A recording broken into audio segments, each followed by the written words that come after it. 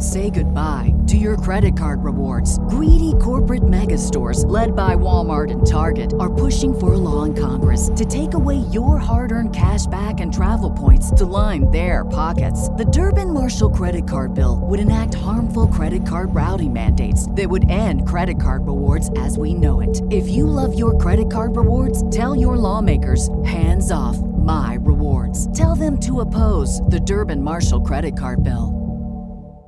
This is the story of the one. As head of maintenance at a concert hall, he knows the show must always go on. That's why he works behind the scenes, ensuring every light is working, the HVAC is humming, and his facility shines. With Grainger's supplies and solutions for every challenge he faces, plus 24/7 customer support, his venue never misses a beat.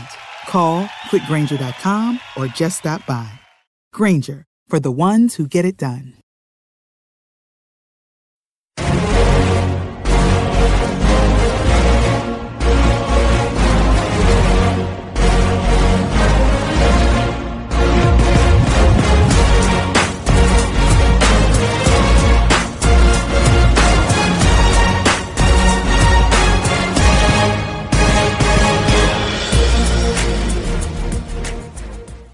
Hello and welcome to the Fantasy Throwdown Podcast. I'm your host, Dwayne Calendar. Quite a bit to talk about between the NBA and NHL, so let's get right down to it. Last night we had the Oklahoma City Thunder being plowed into a brick wall by Russell Westbrook as he somehow managed to turn this series all about him yet again as he declared he was going to shut down Ricky Rubio, which, to give you a proper context, Ricky Rubio wouldn't even crack the top 30 of NBA ball players, let alone be considered a top 10 player. He had a good game in Game 3, but the fact that Russell Westbrook went out of his way saying he was going to shut down Ricky Rubio, who's pretty much a pass-first point guard, you knew this was not going to end well for Oklahoma City, and in fact, it was their worst loss of the playoffs thus far. So now they're down 3-1 to the Utah Jazz, which, again, is primarily a one-man team of Donovan Mitchell setting records left and right. Basically, he joins an exclusive company with MJ and Kareem Abdul-Jabbar as the only rookies to score 110 points in the playoffs as a rookie, obviously. But be that as it may, the fact that Russ picked up 2 early fouls, got himself out of the game, and allowed Utah to control the pace of the game and do whatever they wanted to the Thunder, it's the height of selfishness. Because at the end of the day, basketball's a team game. Russ took it upon himself to try and be overly aggressive with Rubio, got himself in foul trouble, and his team was never recovered from that. Then, in the post-game presser, he gets snippy with the reporter, asking if the aggressive play was detrimental to his team, and he flat out said that it's not about Rubio and him, when he was the one who brought up the fact that he was going to shut down Ricky Rubio. He didn't say anything about Donovan Mitchell. He picked on the guy he thought it was going to be an easier mark to take advantage of. So, again, this is such a waste. Because, yeah, did Rubio score the 30-plus points that he did in Game 3? No. But he didn't need to because everyone else was open because Russ was overcommitted on defense and out of position most of the time. So it led to a lot of easy buckets for the Jazz. I mean, that was not much of a game last night, so I got to turn in early. But as it stands, the Thunder obviously are in elimination games from here on out. Utah can close out in OKC, and I'm not sensing anything coming from Melo or Paul George that's giving me a whole lot of confidence that these guys are really going to rally behind Westbrook. Yeah, they may come out firing in Game 5 and put it on the Jazz early, but this Jazz team has enough confidence now despite the fact that talent-wise there is a significant gap. But the way the Thunder are playing, it's brain dead. You cannot operate this way. So it's not sustainable right now. Meanwhile, speaking of guys who can't let things go, you got Kevin Durant liking Instagram posts of guys arguing about Westbrook being too selfish and costing Oklahoma City, and that's why KD left. Maybe it's just me being old and not necessarily aligning with being a millennial properly, but I don't understand how, and to me, social media in itself is exhausting trying to go back and forth with guys, so I tend not to do it. But for an active public figure like Kevin Durant to solicit feedback and start liking posts. So basically what KD did, and this is what KD does, he liked the post, then realized that he didn't do it under one of his many burner accounts, which we've talked about on the podcast before. So instead, he decided to retract the statement saying that it was an accidental like of the post. My thing is, in a perfect world, Kevin Durant and Russell Westbrook would be teammates for life with each other because they're both insufferable in certain ways. KD has an incessant need to be liked. Russ has an incessant need to be the man. And they don't like each other. It's clearly obvious that they don't like each other. For years, KD was okay with Russ trying to be the alpha on the team, even though he was clearly the better player, because he just wanted to be the guy who's liked. Then KD wanted to win, and he knew he could never win with Russ, so that's why he left Oklahoma City.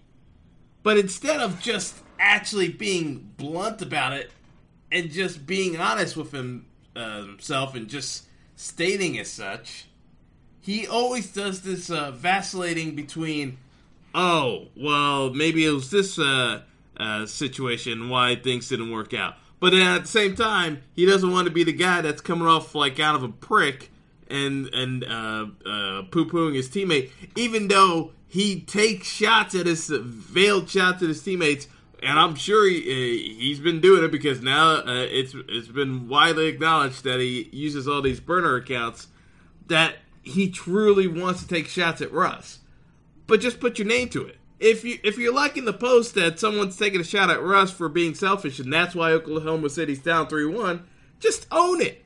It's just tiresome between these two because Russ always makes it about himself and then complains to everyone and their mother about why everyone keeps making it about him and whoever he's going up against. And then KD, on the flip side, just to try to distance himself for any stance that he takes on a particular matter, even though he's actively paying attention to it, while he says, "Oh no, I'm not following that stuff. I'm just here to play basketball." Both of these guys are insufferable. But anyway. Let's get into some of the other topics that happened with the games last night. The Houston Rockets just had an absolute three-point barrage, scored 50 points in the third quarter, so they took a commanding 3-1 lead against the Timberwolves.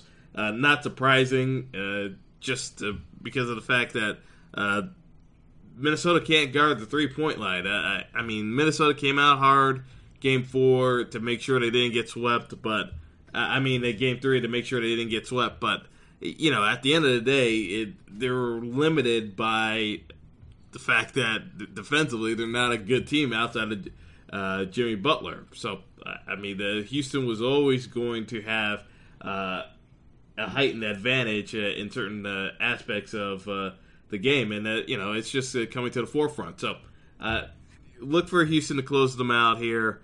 And in Game 5, and that pretty much puts a bow on the series.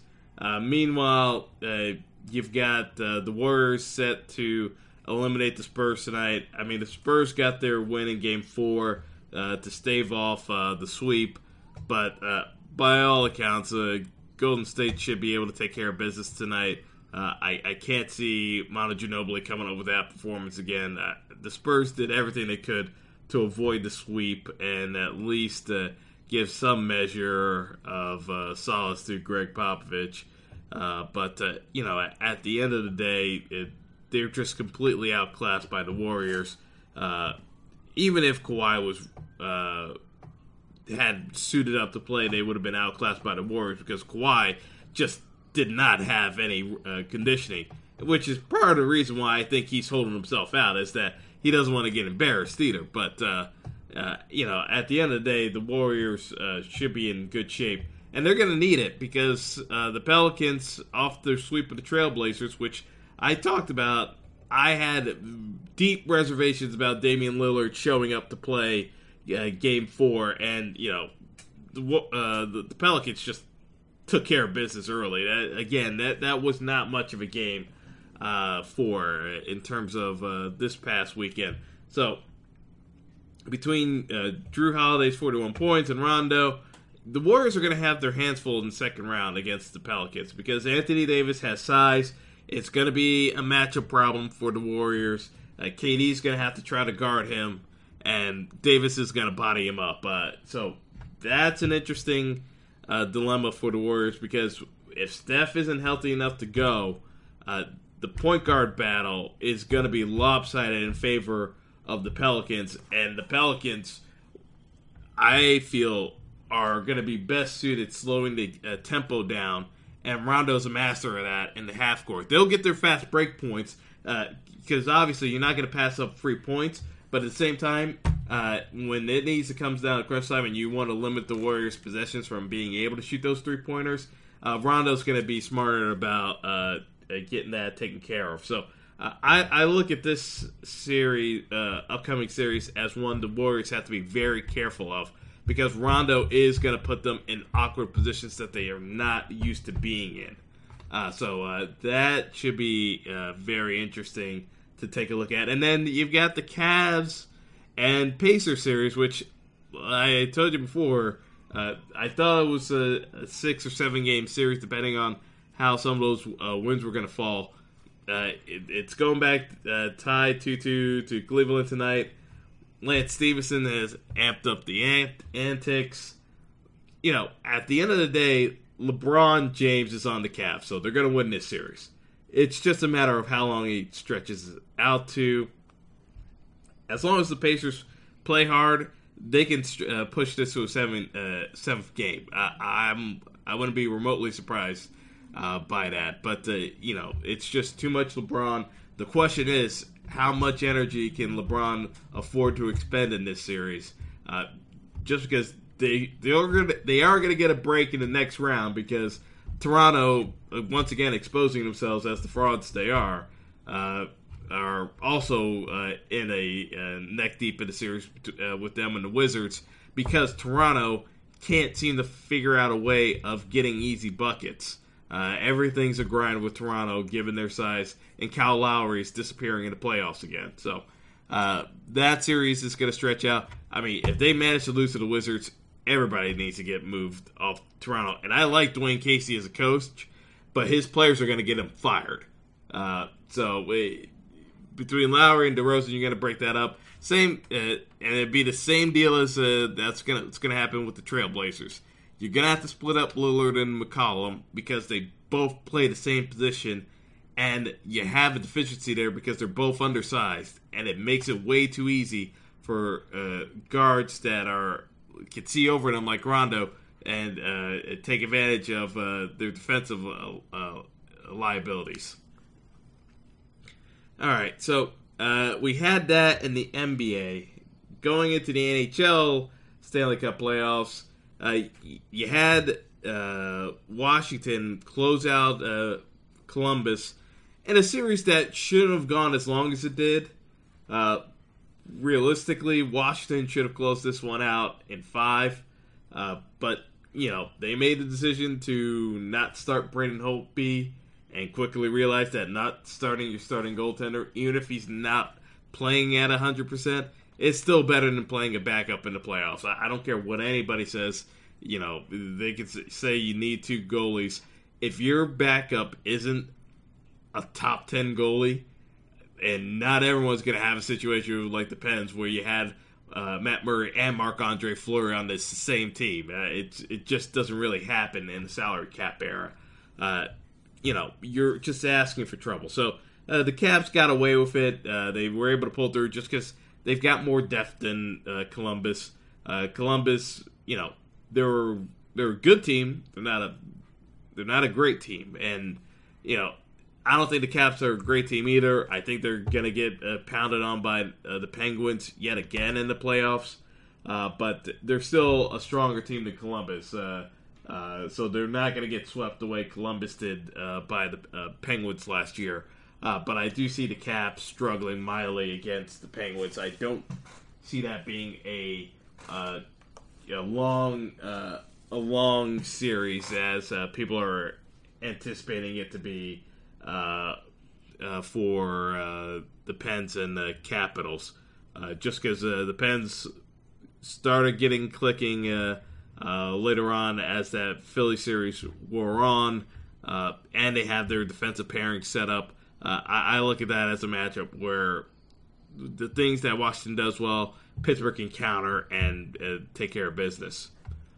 The interesting series that we have, and it's going to a Game 7, is the Boston-Toronto series. Toronto showed me something in the fact that they were willing to battle with Boston, getting physical. And once again, Rick Nash is starting to shrink away from the playoffs as the level of tension mounts. This is the reason why the Rangers needed to offload Nash, because we've seen this story before. Boston needs goals, and basically it's coming down to Pastrnak and Marchand to get it done. Backes has been a non-factor, basically, outside of just getting into scrums. And like I said, Nash is not putting up the numbers that they've been looking for.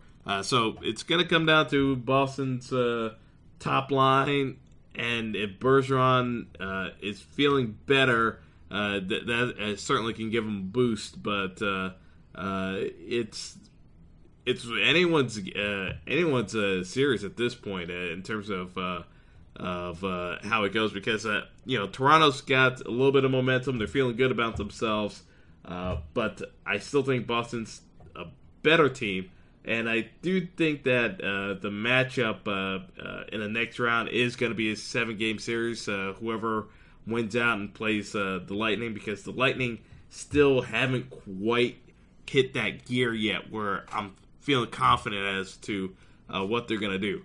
Nashville hit that switch when they closed out the Avalanche. I still didn't see that switch from the Lightning. They were still struggling with a Devils team that's good, but you can get past that team if you're truly a Stanley Cup contender.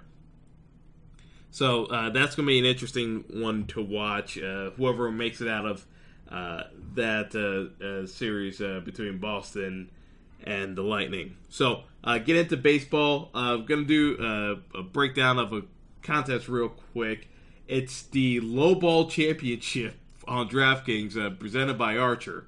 So basically, with a low ball, you're trying to get the lowest score possible. So you're picking from selection players and basically trying to get the worst performance possible. So I'm going to do it in reverse of what I would normally do, obviously, and find the matchups that are the least appealing that I would go for in order to get the lowest amount of points.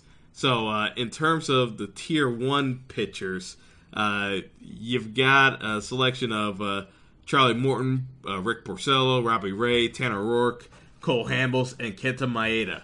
I'm going with Maeda against the Dodgers. Maeda is unlikely to make it past the 5th inning, so out of those guys, I'm trying to minimize the damage because that's the best player, so it's your starter. So I'm going with the worst starter, obviously, in Maeda, the one I'm expecting to go the least amount of innings, and take it from there. In Tier 2, you've got J. Happ, Shohei Ohtani. Obviously, you're avoiding Ohtani at all costs here, just because even if he does blow up against the Astros, he's probably going to strike out a couple of guys on the way there. So I'm avoiding Ohtani. You got Zach Wheeler against the Cards, Ian Kennedy against the Brewers, Andrew Triggs, so Oakland and Texas, And my pick, Kyle Freeland of the Rockies, going up against the Padres. It's in Coors, so I'm going with Freeland and anticipating a lot of runs being scored. So going for the worst matchup here. In Tier 3, we got the best hitter. So you got Mookie Betts, Mike Trout, Bryce Harper, Charlie Blackmon, Carlos Correa. These are all guys who can hit. So I'm going with Mookie Betts against Happ. Happ, not exactly a great pitcher, but a couple of these other matchups still scare me in terms of what they can do. I think, if anything, Betts is the one who's the least consistent out of the group, so that's my rationale there. In Tier 4, you've got Machado, Rhys Hoskins, Nolan Arenado, Paul Goldschmidt, George Springer, and JD Martinez. This one where you're trying to avoid stacks, so I'm not doing JD Martinez just because in case the Red Sox do go off on Happ, it kind of puts you in a tougher spot because then your players are scoring positive points. So I'm going to go with Rhys Hoskins here against Robbie Ray. Ray's a strikeout machine, so I'm hoping Hoskins punches out a couple of times. In Tier 5, you got Michael Conforto, AJ Pollock, DJ LeMahieu, Christian Yelich, Trey Turner, Justin Smoke. I'm going with Eric Thames, though, against Ian Kennedy. Kennedy's not a strikeout pitcher per se, but Thames has been punching out a storm. And he's still only batting .250 on the year, even with the hot start he got off to. So I'm going with Thames here. Tier 6, this one's a clear-cut choice for me. It's Joey Gallo, the 3-outcome pitcher. Either he's going to walk, he's going to strike out, or he's going to hit a home run.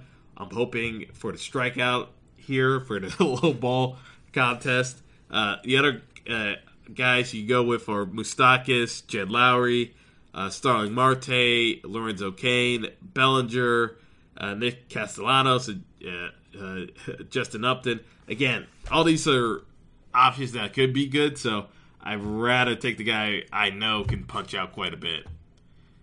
Then in Tier 7, I'm going with Marcell Ozuna. There are a couple other names here that I could go with, but Ozuna's not swinging the bat well, and hopefully you can get a good start out of Wheeler that's going to make sure he doesn't have a good outing today.